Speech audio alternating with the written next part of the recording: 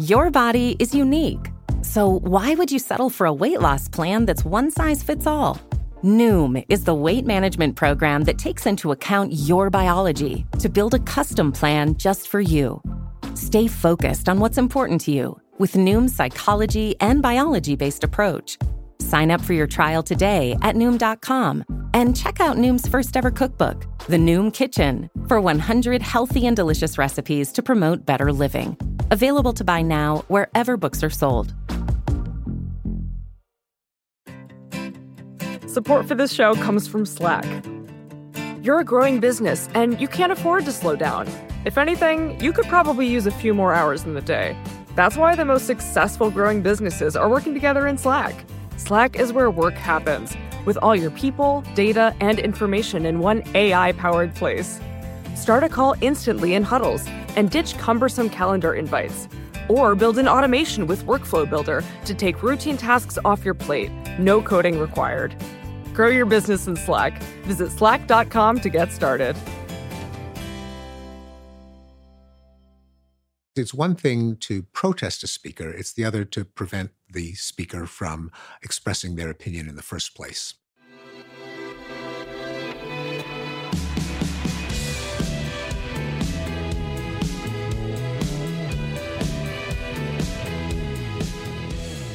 Hello, welcome to the Ezra Klein Show on the Vox Media Podcast Network. I am Ezra Klein. I am excited about the show today. So we've got Steven Pinker on the show.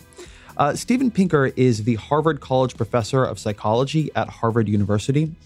And he's a very, very famous linguist. And a couple of years ago, he wrote a book that was not primarily about linguistics. It was a book that changed my mind about some very big things, changed a lot of people's minds about some very big things, called The Better Angels of Our Nature.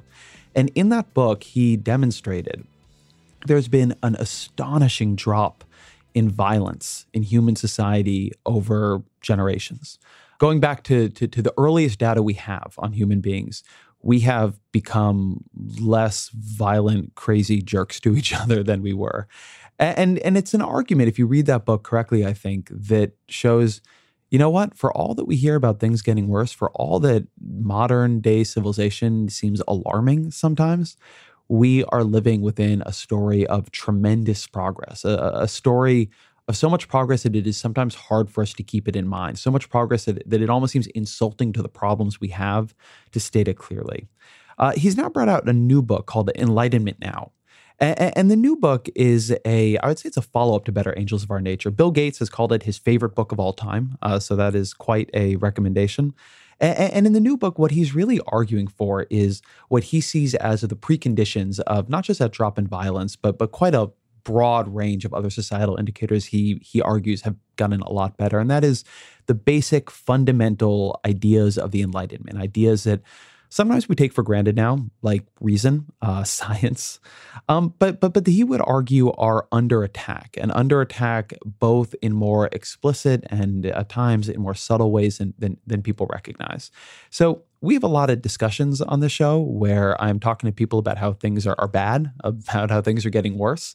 This is a discussion where I'm talking to someone making the argument things are actually getting a lot better, much better than people recognize. And he has a reason why he thinks we don't see how much better they're getting.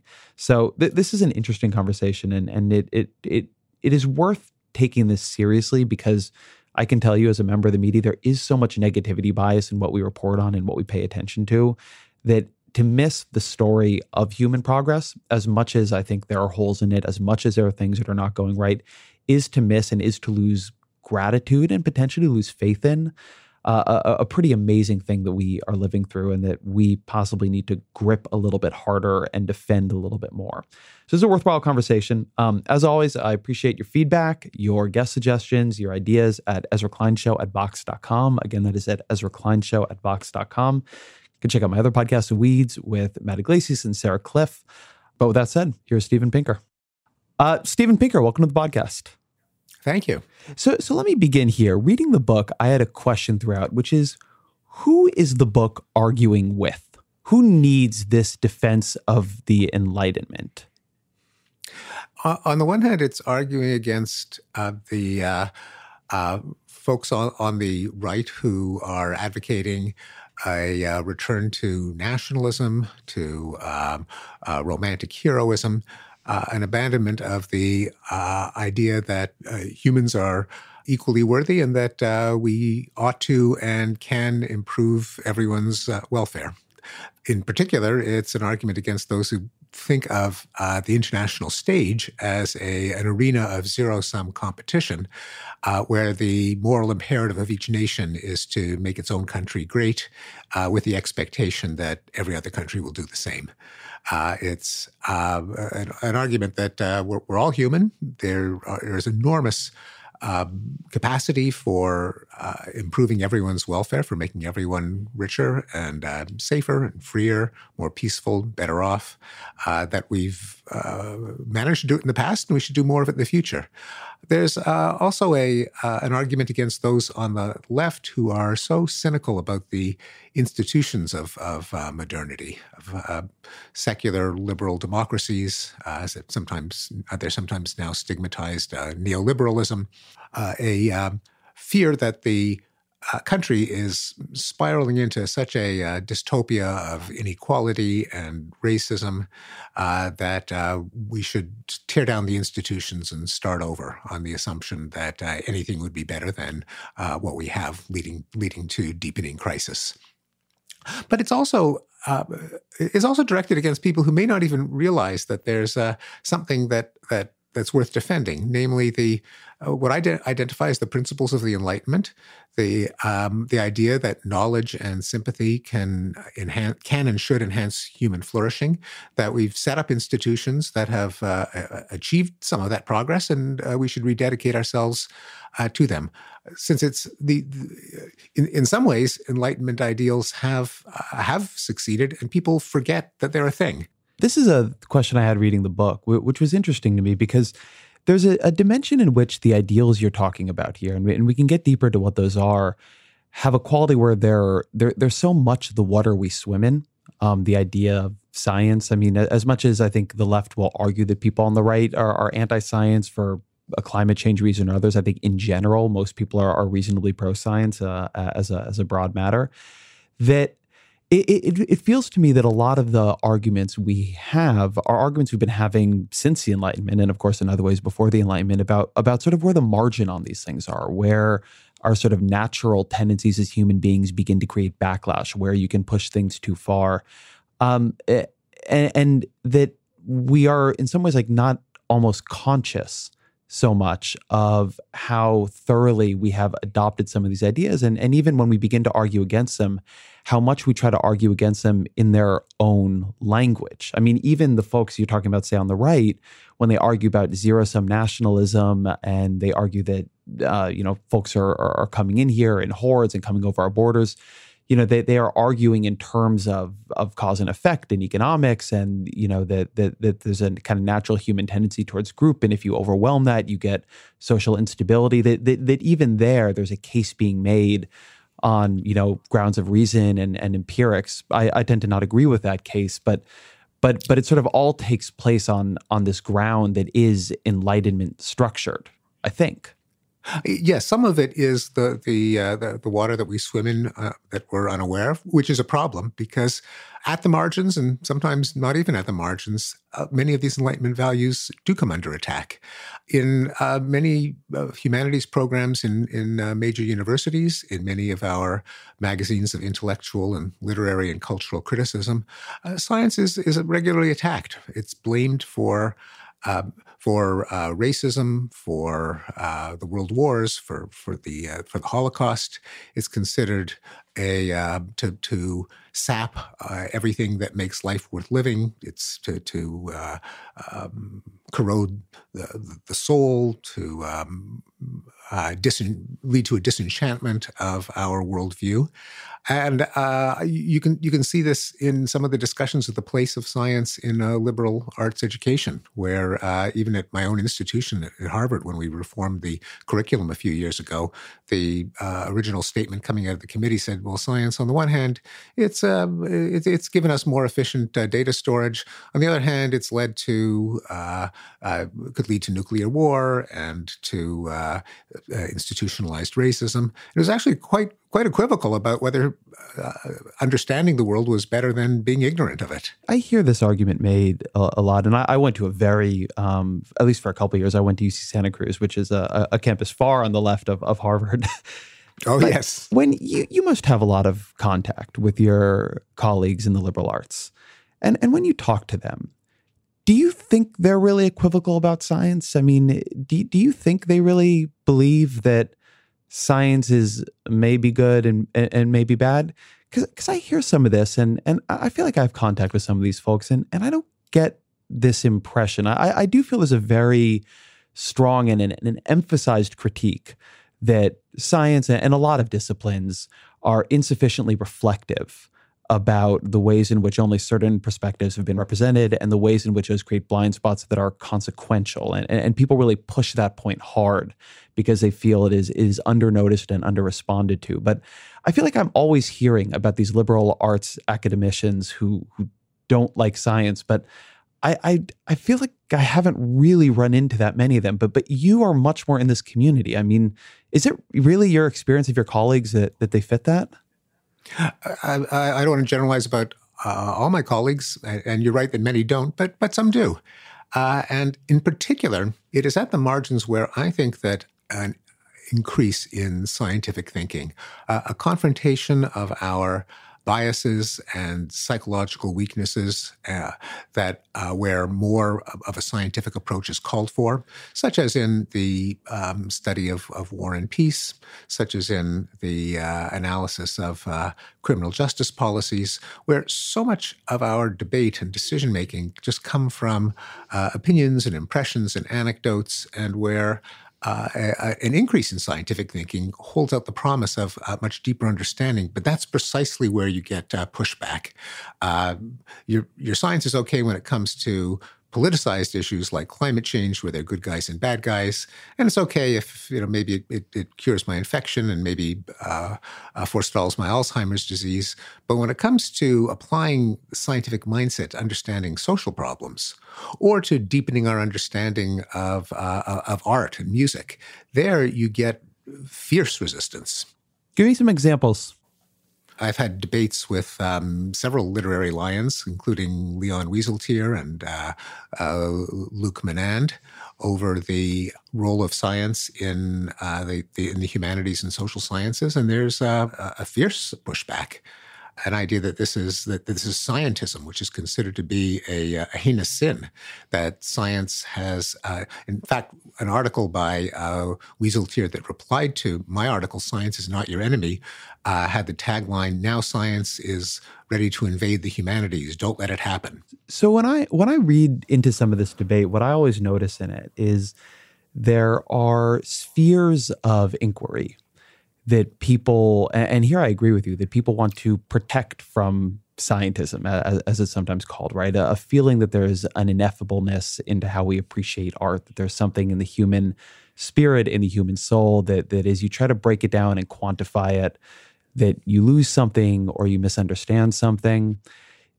Is there a place where you think that boundary makes sense, or is your argument that there kind of isn't a place where that boundary makes sense, and that science is the right way to think about virtually all forms of both human achievement and human appreciation and experience? It's not zero-sum. That is, if you bring scientific insight to bear on social problems, on historical problems, on problems of the arts and humanities, it doesn't mean that traditional modes of criticism and erudite analysis have to be obliterated. You're diversifying the tools for understanding something, not replacing them. And I see the resistance at even bringing scientific insights to bear on social and artistic questions. It can never be true that adding insights, adding intellectual tools makes you less appreciative of a phenomenon. It can only deepen and enhance your understanding. When you say social and artistic, can you mentioned some of the artistic ones, like the Wieseltier example. When you say there's a resistance to science and social phenomena, that seems less intuitive to me. What are you thinking of there? Let me give you some concrete examples. Do nonviolent resistance movements achieve their goals? That is, did Martin Luther King and Mohandas Gandhi just get lucky and tug at the heartstrings of enlightened Anglo-American democracies, but in general, you got to use a little bit of violence to get what you want? Or are they effective tactics? Now, if you cherry pick anecdotes, you can argue it either way. You can point to cases where a violent resistance movement was the only thing that could topple a regime, and other cases where a nonviolent one succeeded. It's only when you adopt a scientific mindset, assemble an entire data set, all the examples that you can find, and count, that you arrive at the stunning conclusion that nonviolent resistance movements are 2 to 3 times as effective at toppling dictatorships than violent ones. This is an analysis by Erica Chenoweth and Maria Stephan. Another example, do peacekeeping forces work? One can pick notorious examples where they did not work, such as in Bosnia in 1995, and conclude, well, they're just a waste of time. They're a feel-good measure. And here again, as with any statistical phenomenon, you can find some instances where it works, some where it doesn't work. It's only when you adopt the mindset of a scientist and say, well, let's look at all the cases and see how often they work, that you come to the conclusion that there's an enormously beneficial effect of separating belligerents with peacekeeping forces. Not 100% of the time, but most of the time. This is an analysis by Virginia Fortna. And again, it's taking questions in history and political science and treating them the way a scientist would, arriving at insights that you could never arrive at if you were calling to mind particular examples. I'm often on one side of this debate where I run another podcast, or we have a research paper of the week, and we pour through literature for papers very much like the ones you're talking about. One of my best friends does political science around humanitarian peacekeeping. So I feel like I'm familiar with this research, and what I always notice is not really a resistance to it, but an unfamiliarity with it.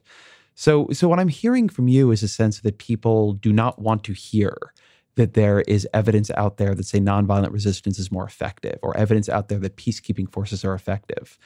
And that's not been as much my experience. What I find is that people, one, often aren't aware that there is evidence. Often I'm not aware that there is evidence. It is a continuing frustration of mine that it is so difficult to search and freely access academic work. But the second piece of it is that often people mistrust the evidence. And this seems to me to be a place where I think people critique me, and often critique me fairly, that, we do have these studies, but we have an N of only so many. And it may be the best evidence we have, but maybe the evidence isn't very good. That there can be given the replicability crises we're seeing in some professions, given how hard the world often is to study, given how much has changed even in the way we do this kind of political science work that you're talking about here, that the pushback I get that I sometimes have trouble answering is, that's a study, but it does have these flaws. And, most of these studies often come out on the more research is needed side. And this sort of tendency among some to slam a paper down and say, well, hey, this is decided because, we've run this statistical analysis. Some people just don't buy the regression. And sometimes I think they have a point. How do you see that? Well, it's always appropriate to criticize a study, particularly when we are talking about a study as opposed to a meta-analysis or a literature review. And I think there is a bad habit in a lot of science journalism of writing up a single finding rather than waiting to see how the picture looks when a number of studies have been done and the sample size is increased and the replicability concerns have been addressed. But the critical comparison, though, is what's the alternative? That is, of course, any particular study can be flawed, but that's assuming that the intuitive judgment of an expert is infallible. And talk about flaws, talk about non-replicability. You ask a maven, and you're going to get much less replicability. You're going to have all of the flaws that cognitive psychologists have identified that human judgment is vulnerable to. Most weight loss programs focus on restriction and inflexible routine, which is why most diets fail. But Noom isn't a diet.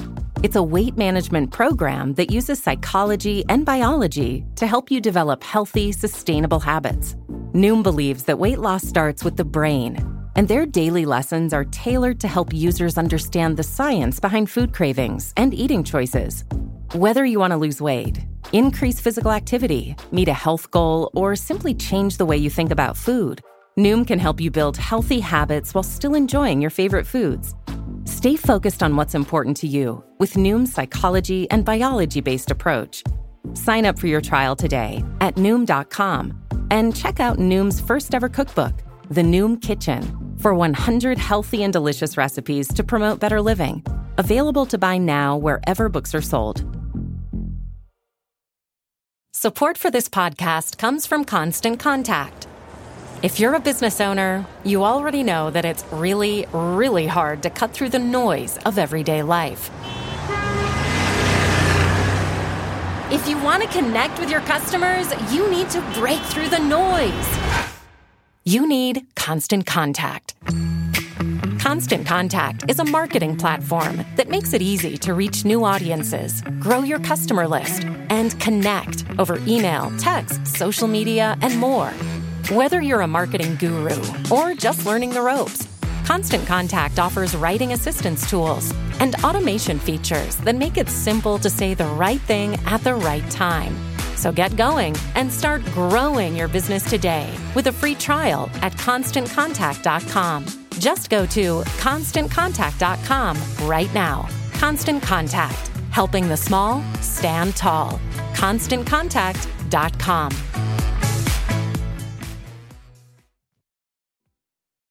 We had a kind of idea of the enlightened brain, of the enlightenment brain, right? That our brains were these sort of reason-seeking machines, and we were out there trying to find truth, and out there trying to, when we argue, we're trying to find the right answer. And you have a very nice discussion of this in the book around identity protective cognition and motivated reasoning and all the ways in which when we reason and when we read and when we look at these studies and decide which studies to trust, given how hard it is to have firsthand knowledge about the world, how often we are using all this evidence to reason our ways forward into a conclusion that we've already decided we want to reach. And what's worse, what's scarier, and you have some very nice research that I like too from Dan Kahan in there, is that this seems to be worse for people who are more highly informed because it gives us more information with which to construct the arguments we want. And so the real challenge to me when I look at sort of Enlightenment ideals is not so much a kind of counter-Enlightenment ideology, at least in a country like America, but a mental hardware we're working with that turns out to be much more fundamentally flawed for this kind of work than we would hope, particularly when the questions under consideration become tribally threatening, become controversial, begin activating parts of our identity, as opposed to just being sort of abstract to us. And I found the discussion of this in your book depressing. It didn't feel to me like even you were able to come to an answer on it. So how do you think about that, particularly in the realm, I guess, where I'm in, which is politics?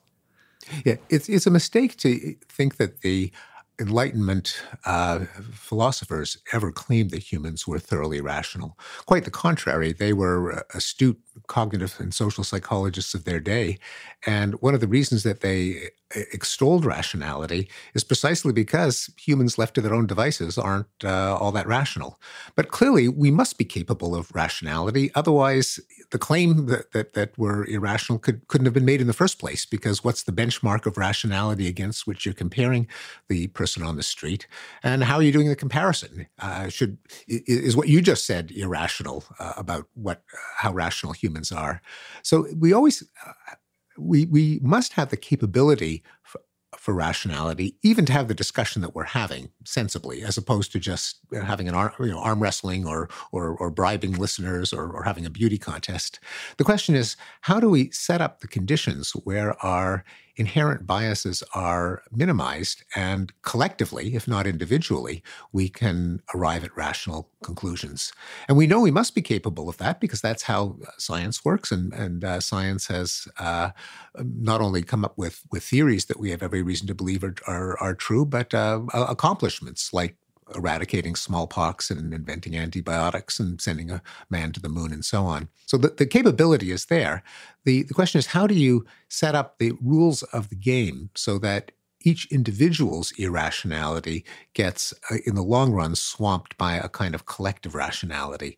And that's where we must adopt norms like free speech and open debate and a demand for empirical testing and a demand for logical consistency that none of us by ourselves are motivated to apply because we all want to be right. On the other hand, when you throw a bunch of intellectual adversaries together, then there's at least the potential where one person's rationality can overcome another person's irrationality in different areas for different people. And the thing about reason is it can always step back and analyze the flaws of reasoning as it's been carried out so far. So Daniel Kahan's analysis of identity protective cognition, namely that we're all sports fans when it comes to intellectual debates, and we seek information that enhances the fan experience and shows why our team is superior to the other team. Well, now that he's identified it, that is part of our understanding of rationality and its challenges, and we can try to point that out as a new flaw that we were unaware of and try to develop workarounds. In science, for example, there's one idea is adversarial collaboration, where two teams of scientists who are on opposite sides of a controversy sit down and jointly identify some empirical test that they both agree beforehand would settle the matter. Now, we're not going to see that in politics anytime soon, but once you identify tribalism as a problem, as Kahan has done, at least you can begin to take steps to circumvent it. What would you recommend to people who want to try to circumvent it in themselves? Certainly to recognize in yourself the bad habit of seeking evidence that confirms your beliefs and dismissing evidence that disconfirms it, of surrounding yourself with people who hold the same opinion, of seeing your adversary as evil and stupid as opposed to possibly mistaken. These could be general norms of reasoning in the same way that many of us by now are aware of fallacies like confusing causation with correlation, of reasoning from anecdotes, of affirming the consequence if marijuana users then go on to heroin. If all heroin users start off with marijuana, therefore marijuana makes you a heroin addict. That's a kind of fallacy that was identified long ago that most people are aware of in some form. So we have to add identity protective cognition or tribalism as yet another tempting fallacy that we ought to be aware of and try to minimize. So I find this very difficult. And I was actually appreciative you mentioned an article I wrote in the piece, in the book about how politics makes smart people stupid. But yes. one of the things that has been very disconcerting to me in the literature has been, actually I'll say two of the strains that have been disconcerting to me in literature. One is that higher information people, people who are consuming more information on topics, have higher levels of partisan self-deception or tribal self-deception. So that kind of makes sense once you think about it, right? They're amassing more information. But the other one that I was not expecting, and maybe it makes sense in retrospect, but it surprised me when I began to read it, is there have been a bunch of studies about what happens when you begin getting people to read things they disagree with. So you just said, listen, recognize in yourself that you're going to have the tendency to look around for information that accords to your biases, and don't do that, right? If you're a liberal, read more conservative websites. If you're a conservative, read more liberal websites. And this strain of research finds that when people do that, they become more set in their beliefs, actually. That what happens is they read these articles with a very critical mind. And so they're sitting there, if you're a liberal reading this defense of Donald Trump, coming up with all the reasons this defense is wrong. And then on the other end of it, they're more convinced they were right than ever. And that actually seems like a pretty profound challenge. Well, one of the feelings I have when I look into this research sometimes is it has this quality of staring into the abyss. That kind of everything Yes. can be signaling, right? The more you know about these things, the harder it is to understand how you get out of like the infinitely recursive loop of, well, maybe I'm just signaling that I'm being fair-minded as opposed to being fair-minded, and on down we go. So I want to push you harder on this. I still don't have my plan for becoming an enlightened thinker from Steven Pinker. I'm certainly not making an argument that it's easy or that there is no challenge. But the first step in dealing with a challenge is recognizing that it exists. The alternative is let's just retreat into our tribalism and have contests of demagoguery and mutual virtue signaling and mutual demonization, and maybe that's the depressing conclusion that we can do no better than that. But I think there are reasons to think that we can do better. Not that it'll be easy to do better, but that it isn't utterly hopeless. One of them is that not all issues get politicized. There isn't a huge debate over whether drunk driving is a good idea, for example, to take an example from Dan Kahan. The vast majority of issues, if they aren't adopted as tribal identity badges, people can do something about them. And we've succeeded in, as I show in Enlightenment Now, all kinds of measures have worked. We've made plane travel safer and occupational hazards less lethal. We've reduced crime.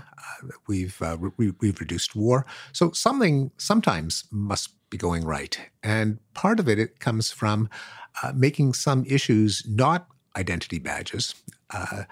That can sometimes be facilitated by finding a spokesman on the opposite side. So in the case of climate change, the imperative really is to find some people on the libertarian right who acknowledge the reality of human-made climate change. That would probably do much more good than simply trotting out the latest study of how horrible it'll be if we don't do anything about it. A second workaround is to try to dissociate solutions to a problem from the existence of a problem. So if presentations, say, of a human-made climate change did not insist that the only way of dealing with it is to undo the Industrial Revolution, abolish capitalism, go back to a simple abstemious lifestyle, then one would alienate fewer people who don't want to go back to an abstemious, primitive lifestyle. Can I push on you on that? So I read Sure. this chapter of your book, and I found that discussion sort of weirdly unfair. I think I know a lot of people who fit the description you gave of climate justice warriors. And I don't know any of them who really are arguing for a return to primitivism. I mean, in fact, they're arguing for solutions very much, you have a long discussion in the book of carbon pricing. It felt to me a little bit like you were creating an unreasonable left there that you could be sort of the reasonable middle around. But most of the climate folks I know, they're very willing to experiment with nuclear energy. They want to do some kind of carbon pricing. They're willing to try almost any sort of argument you can imagine, and it's still not working. And there's always this like, if only they could somehow be magically a little bit more reasonable, but they're trying pretty hard. I mean, they take this stuff pretty seriously. Even the people I think of as sort of the most aggressive in the movement, someone like, say, Bill McKibben, he's not a primitivist. No, and he has softened on nuclear energy, but there is implacable opposition to nuclear energy in much of the environmental movement, and there are organizations like Greenpeace, National Resources Defense Council, who are just dead set opposed to nuclear. There are also people on the left like Naomi Klein who are dead set against carbon pricing because it doesn't punish the polluters enough.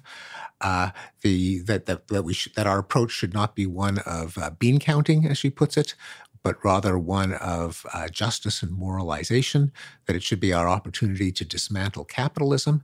In fact, the people that you identify who believe in A, carbon pricing, B, expansion of nuclear power, I suspect they're a tiny minority of the people concerned with climate. I wish it was true that most of them took that attitude, but you see all the time that the problem is our consumerist lifestyle, our demand for economic growth.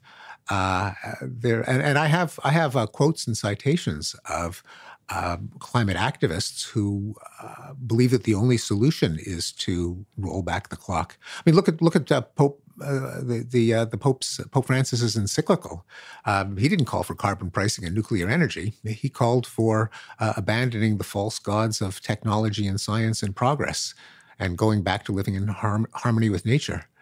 Yeah, but I mean, I take your point on the Pope, but he comes at this from a somewhat different perspective, I would say, than most. I mean, but the previous president of the United States believed in carbon pricing of some sort and was open to nuclear energy. I mean, this is a place, and it's not to argue here by anecdote, but because obviously, like, I'm not saying there's no one who fits the description you're saying. Obviously, there are people out there who are much further left. But the part of that discussion that I found unsatisfying was that, within the political discussion, where I am very familiar with the battle lines on climate change, what I found is that there's an almost infinite willingness on the people who care about this to compromise. I mean, so going back a couple of years, I remember the fight where Lindsey Graham, John Kerry, and Joe Lieberman were the sort of last effort to figure out some kind of cap and trade plan that could pass the Senate. And Lindsey Graham had just stopped talking about it as anything to do with climate change at all. He was now talking about carbon pollution, and they were backing him up in that. I mean, they were willing to go that far, and it would have gotten signed. And the hard thing is that there is opposition they were not able to overcome. When you say that the problem in this issue is that, you know, if the left would stop saying that you just need to give up a consumerist lifestyle, I think the messaging most people hear on this, I mean, I'm not arguing they don't hear give up your SUV. They do hear that sometimes, although less so now that a lot of the SUVs are hybrid vehicles.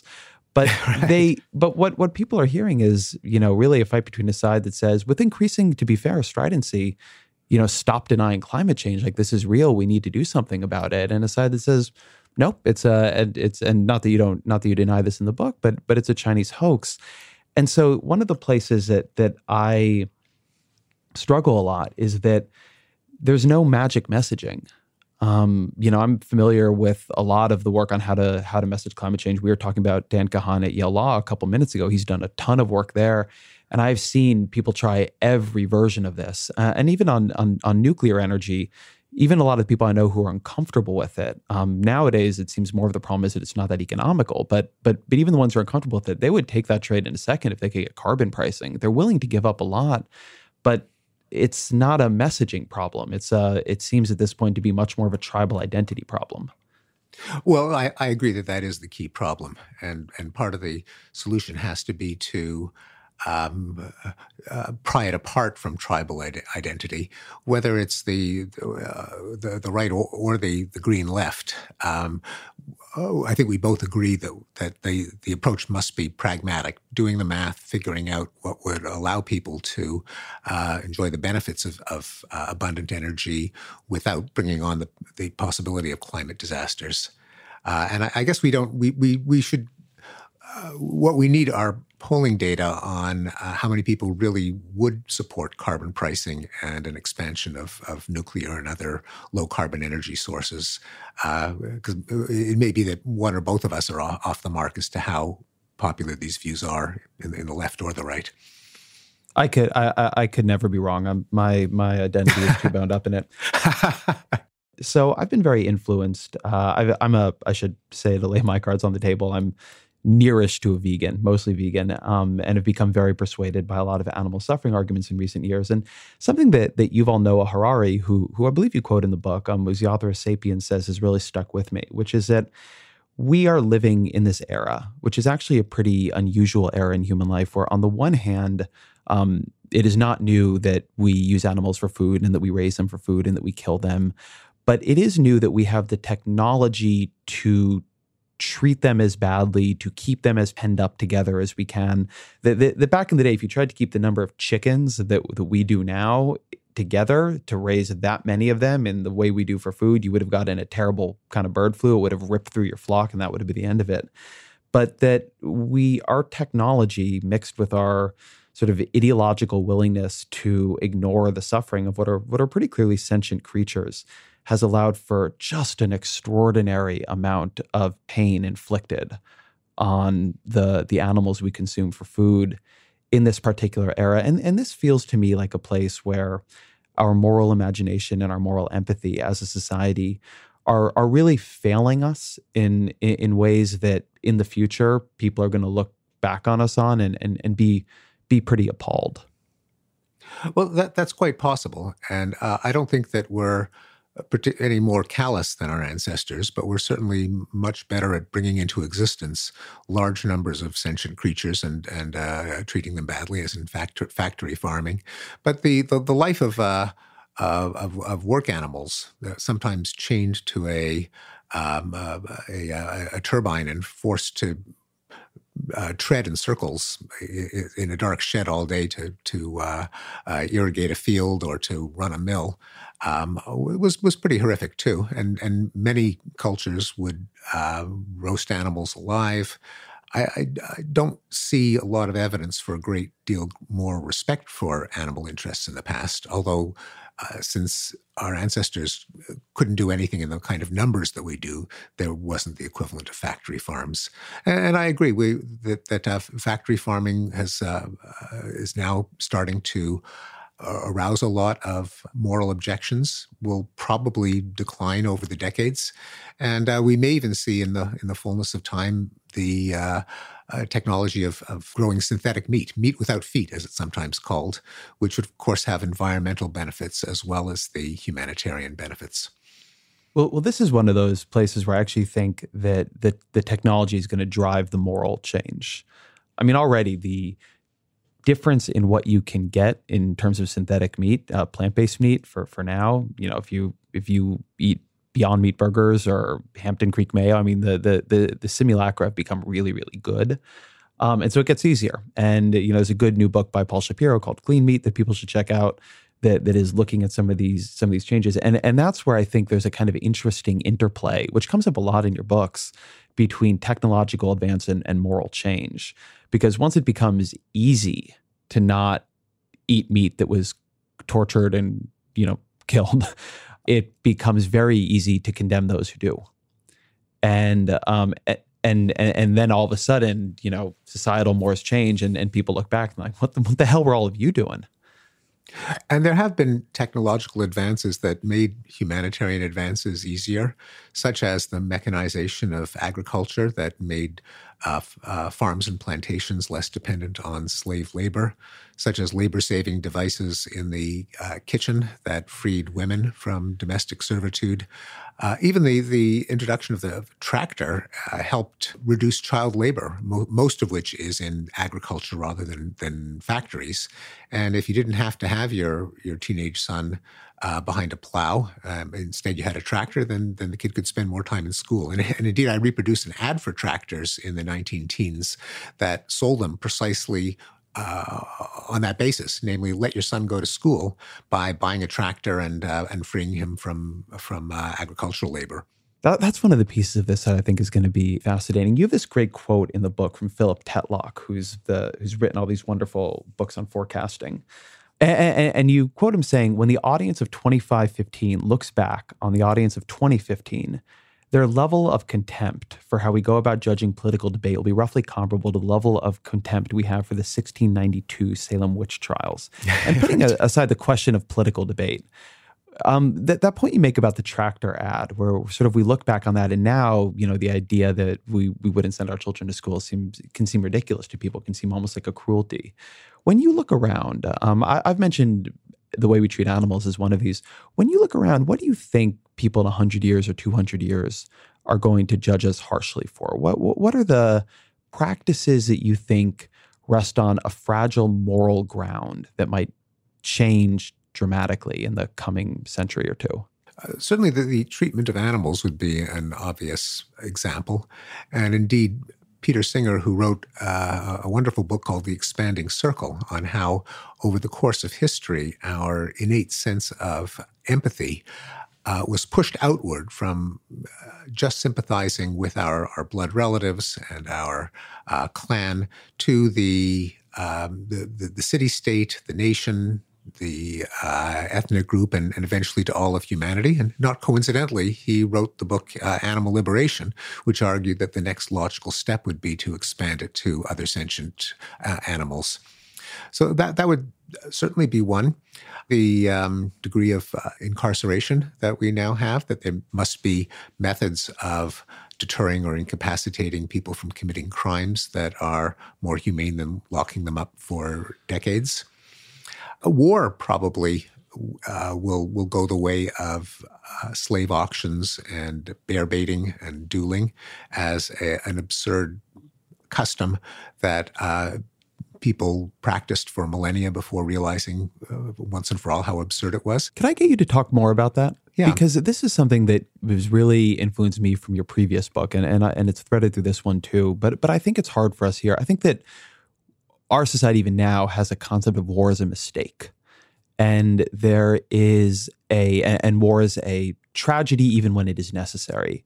And something I think you do a really nice job showing is the way war was much more of an ideology. War was a space of honor that you hoped to die in battle, because to not die in battle was to die a wasted death. The way the ideology, the way we think of war has changed, that was something I had not really understood. And it seems very profound. It is a profound change. In two ways. One of them is that war used to be considered a perfectly legitimate move in the game of nation states. As the famous definition had it, it was the continuation of policy by other means. And you'd have countries waging war for frivolous reasons with huge consequences, including in the case of the United States, the annexation of Texas, California, Colorado, Nevada, Arizona, New Mexico, in a war over unpaid debts. That's why the United States felt entitled to invade what was then Mexico. And the legal basis of relations between states now rules that out. You can't invade another country because they just annoy you or haven't repaid a debt or you have some other score to settle. War is permitted only in the case of self-defense or with the approval of the Security Council. Not a principle that's respected all of the time, but just as no law is respected all the time, laws against murder, laws against parking in handicapped spaces aren't respected all the time. But the fact that the law exists does have something of a deterrent effect. But the other change in our mindset towards war is whether it's an intrinsically virtuous activity. And as you pointed out, it's shocking to our sensibilities today to see how war was praised as a noble and glorious institution pretty much up until World War I. But you saw great artists and intellectuals arguing that war was manly and spiritual and heroic and thrilling and holy, and that peace was decadent and selfish and effeminate and would lead to a meaningless bovine existence. That's a profound change, and the carnage of World War I was the tipping point. Support for this show comes from Sylvan Learning. As a parent, you want your child to have every opportunity, but giving them the tools they need to tackle every challenge, that takes a team. Now more than ever, educational support tailored exactly to what your child needs can make all the difference. That's why parents have trusted Sylvan Learning for 45 years as the ultimate teammate in their child's educational journey, instilling in them a love for learning and a passion for reaching the next level. And Sylvan's Insight Assessment can identify gaps in learning and areas that could be of concern for your child. It's a 360-degree view into your child's learning that you can't find anywhere else, and helps ensure that your child didn't miss something in school that might put them at a disadvantage in the future. And right now, it's the best price of the year at $29. Go to sylvan29.com to learn more and get your child's assessment for only $29. That's SYLVAN29.com. I want to make a hard turn in our discussion now to talk about something else I wanted to bring up. So you have spoken about quite a bit, political correctness on campus. And this is something that I have been struggling as it has come more and more into the news and become more and more of a hot topic in discussion. And as I mentioned earlier, I went to UC Santa Cruz for 2 years and then to UCLA for 1. And I think sometimes about the value, the kind of gift it was to be able to be on campus at a time when it wasn't easy for dumb things that we all did on campus to become national topics. I feel like there's a part of this that is, there's this scrutiny and things get, they go up into social media, then they get picked up by national ideologically aligned websites, and then all of a sudden they're part of this big narrative. And so I wanted to get your sense of this because you spend a lot of time thinking about very big picture historical trends, and you also clearly have a deep concern about this. Why should I care? Why make the case to me that what is happening on some of these campuses where there are protests on this or that speaker, that it is meaningful, that it isn't just something that's been around for a long time? I mean, there were riots on Berkeley in the 70s, that it isn't such something that has been around a long time, but now in a more social and nationalized media sphere, we're hearing about it more. So there's this kind of availability bias where it's now like an epidemic, as opposed to just something that's happening, in isolated ways on different college campuses. You're right that it has been around for a while, and I distinctly remember as a college freshman in the 1970s, a shouting match between a guy at the table of the Student Marxist-Leninist Association and someone else shouting back and forth, and the Marxist students saying fascists don't have the right to speak.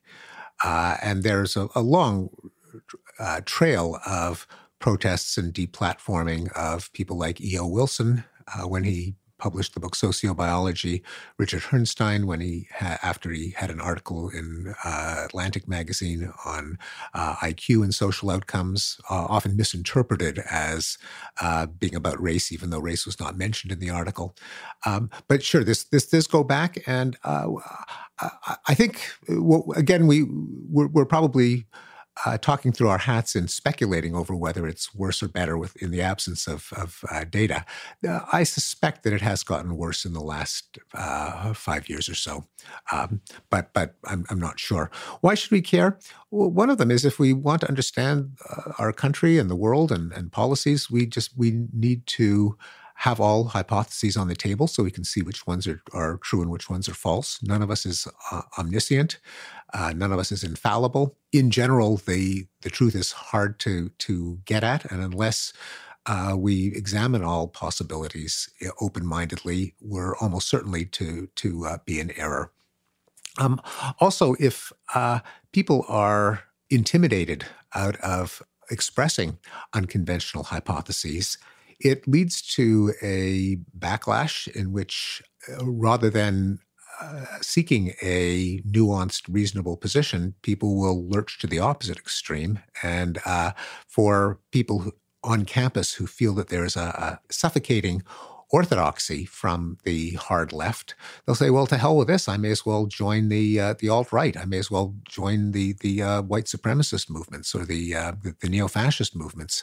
At least they're not going to deny that there are some obvious facts, such as that men and women aren't indistinguishable in every aspect. And so they lurch from one extreme to another. And we get the kind of backlash that has led to the rise of deplorable movements that had some role in the election of Donald Trump. So it's no good can come from a kind of quasi-religious orthodoxy that makes certain people into heretics who must be shamed and disgraced and punished and sometimes physically assaulted for expressing heterodox beliefs. And again, we know just from the history of ideas, a lot of beliefs that we consider to be unexceptionable today were radical in their time, and we have to thank the people and the forums that allowed those opinions to be expressed. It wasn't so long ago that the idea of gay marriage was considered a shocking possibility, one that would lead to the unraveling of the fabric of American society. But so that's, I think, if I could push here a little bit, because this is somewhere where I'm unsettled, to be honest with you, and because I see both sides of this. But gay marriage is a good example of this. I hear the argument people make here, and it can sometimes frame the advance of social progress, the advance of social equality, as this thing that just happened through Socratic debate. But gay marriage was a war. Gay marriage was social activism. Gay marriage was huge protests of speakers. Gay marriage was people, this was in the AIDS fight, which was in some ways a precursor to it, but, was covering the homes of legislators and condoms. That sometimes I hear the way this is framed. And on the one hand, I'm pro free speech. I'm not for no platforming speakers. I'm certainly not for violence around these questions. On the other hand, I sometimes hear what people are saying, and it's almost as if they're saying that for there to be backlash, for there to be protests, for there to be anger, for there to be opposition to certain kinds of ideas is somehow a violation of speech or a violation of the pathways that have brought us progress, when what social progress we have in this country has often been very, very hard won. And it's sometimes it's hard for me to say, looking at college campuses and looking at what's going on, I sometimes see things that are clearly over the line, but I also sometimes see people who do not like that folks are trying to change the boundary of what is considered polite or decent to say. But fights over those boundaries have always been part of American life, and I think have been a productive part of American life, but they're always unpleasant to be on the wrong side of, right? They're always unhurtful. They're always it's always conflictual. And I sometimes hear people wanting to draining our history of its conflict in a way that seems very strange to me. There will always be verbal conflict, but in a lot of the advances that you mentioned, there was pretty much zero violence. I mean, there was no terrorist movement in favor of gay marriage. But are we talking about terrorism on campuses now? No, but we are talking about intimidation and violence, yeah. In the case of Heather McDonald when she spoke at Claremont McKenna, and there were when we talked about Charles Murray at Middlebury College, where the professor who invited him was assaulted. So I mean, it's not terrorism, but it certainly is violence. And in the case of gay marriage, I don't remember anyone being deplatformed. The astonishing success of the astonishingly rapid success of the gay marriage movement, I think, in part was a matter of debate and persuasion. It's really, when you're forced to defend a position that gay people should not have rights, it's really hard to muster an argument, and it very quickly collapses of absurdity. And a lot of the easiest moral advances, the ones that were achieved without warfare or violence, are often cases where people sort of shrug their shoulders and they say, if no one gets hurt, then it can't be wrong. A kind of utilitarian argument that once it's made is hard to argue against. And I think there are cases where the shutting down of particular opinions can lead to harmful consequences. In the case of, let's take Heather McDonald and her argument that much of the protest against policing inspired by the Black Lives Matter movement led to a large increase in the homicide rate, whose victims were disproportionately African American. Now, maybe she's wrong. Maybe the sudden reversal of the declining homicide rate after 2014 had nothing to do with the anti-police protests. But still, it's certainly a hypothesis that we should look at if we don't want violence to spin out of control in African-American neighborhoods to the harm of African-American men and children. Now, if you can't have the debate, then you can suffer consequences such as the crime rate going out of control because you don't understand what's happening. And if certain opinions are just invitations to be heckled, shouted down, called a racist, then we're never going to understand how to improve the state of our society, of all people in society. So how do you think about the difference between protest and shutting down debate? Because look, I'm in agreement. I have We have, for one thing, on the thesis you're talking about with Heather McDonald, we have done a lot of our reporter Herman Lopez, who does criminology, has looked at that in some detail. So I am all for looking at these questions, and we don't have a disagreement on that. But violence against any speaker, 100% with you. What I do wonder about is that I hear a lot of these things, and they seem to be in part about protest. They seem to be in part about the idea that everything should be a debate, and that the idea that maybe some kinds of ideas are really hurtful. Some ways we talk about folks who are gay or transsexual or African American or whatever it might be, that there should, like, we have changed the boundaries on that over time and with difficulty. I mean, I think gay marriage among these movements was quite peaceful, but certainly civil rights was not. Now, it was a very peaceful protest movement, but what happened in reaction was not. And if you go back to slavery, obviously it was not. So this stuff takes a lot. And I think the thing that I am uncomfortable with in this debate, and this is part of trying to think through what this would look like to somebody who isn't me and doesn't have my advantages and isn't a white guy who, grew up in reasonably easy circumstances. These spaces do feel more hostile to folks, and they are trying to change how it is okay to talk about them, how it is okay to treat them, what is okay to be said. And the hard thing I find when trying to evaluate this, not in the really extreme cases of violence, but in the cases of protest or in the cases of saying, hey, I don't want that person to be my commencement speaker. I paid money to go to this college. Like, I'm in some ways a customer here. I want to protest that. And I just, the part of this where I have a lot of unsettledness, as I said it before, is that I sometimes, what I see people doing is using the extreme examples, say, of violence, to try to rule protest and activism out of bounds.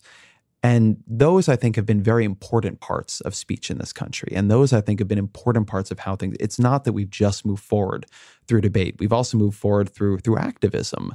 And I do see that history get lost in that. I even kind of hear that history get lost in the way you describe gay marriage. I don't agree that kind of fell on just sort of a peaceful, easy, utilitarian argument. I mean, there was a lot of pushing behind that. And so how do you draw that boundary? What do you think it is okay for people to do when a speaker is coming and they want to try to push the boundaries and say, you know what, that's actually not the kind of thing that we need to spend our time debating? Or is your view that there's just nothing that fits into that and sort of there isn't a space for activism to be pushing when something is framed as a debate, when something is framed as a lecture, when something is framed as an exchange of ideas? Well, certainly activism has been indispensable in some kinds of change. And activism, especially when it's the expression of opinions, when it's the arguments against contrary opinions, is the way progress happens. But the line comes when opposing viewpoints are repressed or silenced. That is, it's one thing to protest a speaker. It's the other to prevent the speaker from expressing their opinion in the first place, drowning them out, the so-called heckler's veto. And it is unwise, if not necessarily illegal, to prevent people with contrary points of view from having their opinions expressed, especially if they have met the criteria for intellectual seriousness, if they're scholars, if they have positions of responsibility, if they themselves have mustered arguments for their positions, then it is essential to have the mindset that they can be criticized, they can be analyzed, but that one ought to know what their arguments are. Because the alternative is to have confidence in one's own infallibility, in one's own omniscience, and to assume that because I have a feeling of righteousness, I don't need to hear challenges to my own position. That can only lead to error and often to deplorable consequences. I mean, that's what we see in totalitarian movements. That's what we saw in witchcraft accusations, in atrocities throughout history when people were unwilling to entertain hypotheses that differed from their cherished beliefs. Something that is a related topic to this, which comes in a little bit in the book, is that throughout the book, there's a bit of a critique, I would say, of how modern education curriculums are designed, about what we are teaching people, about where we are taking them. If you were designing a high school or a college curriculum, how would you change it? What do you think we're getting wrong in the way we teach children to think? I think there has been a retreat from a defense of many of the institutions of modernity that we take for granted. This ties back to the opening of our conversation.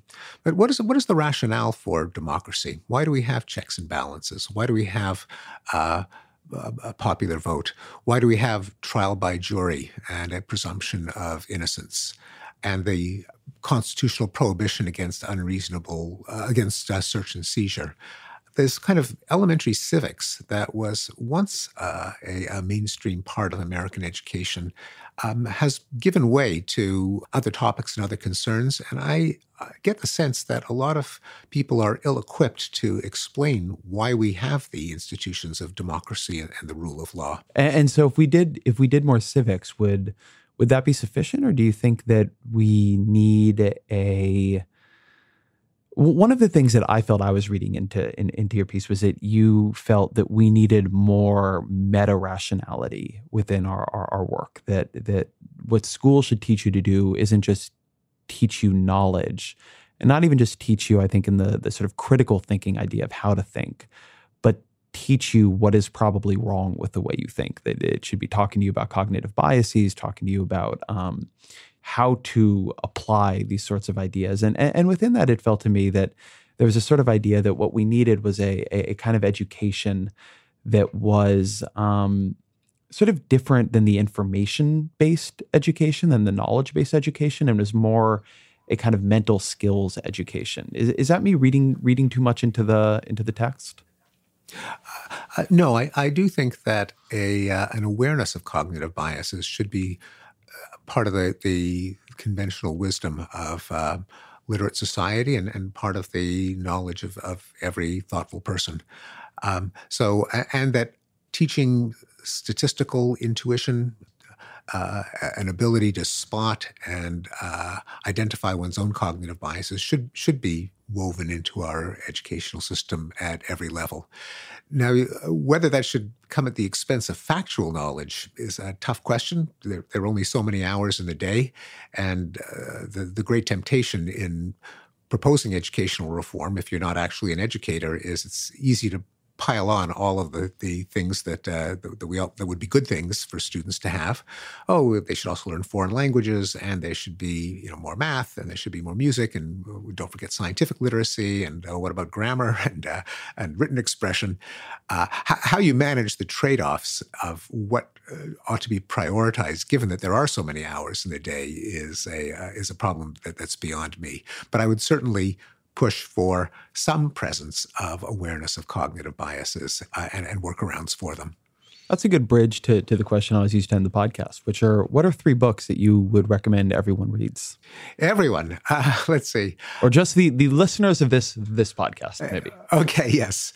There's a book coming out in a couple of weeks by the late Hans Rosling and his son Ola and daughter-in-law Anna, called Factfulness, which is a short and lighthearted book on the improving state of the world, which is often easy to miss in the clamor of the screaming headlines, with a shout out to all of the ways in which we can be misled by a combination of our cognitive biases and some journalistic bad habits.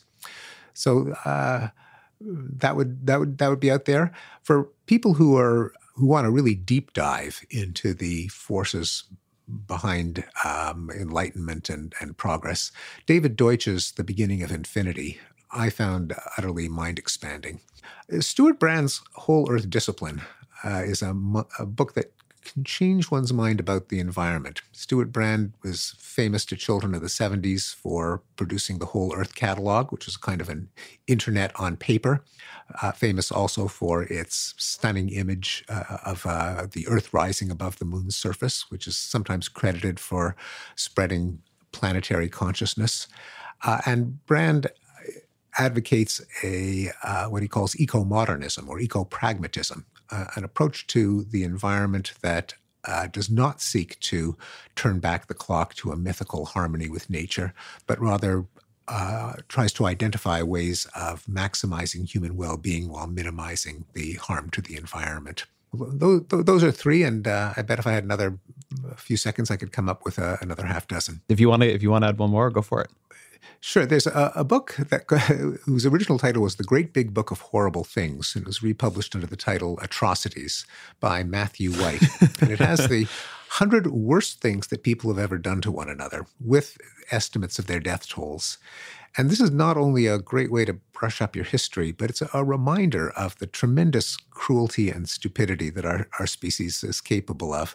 And it's a reminder of how far we've come. Done with a kind of light touch, which you wouldn't expect in a compendium of atrocities, but one that highlights the way that so much conventional history ignores the human cost of the great events of history, the Napoleonic Wars, the revolutions and battles of the past. And it really changes your vision of human history. Some good bedtime reading there. It actually is, surprisingly enough. Steven Pinker, thank you so much. Thanks for having me. Okay, thank you to Steven Pinker for being here. You should check out his book, Enlightenment Now. Thank you to my producer, Bird Pinkerton. The Ezra Klein Show is a Vox Media Podcast Network production, and we will be back next week.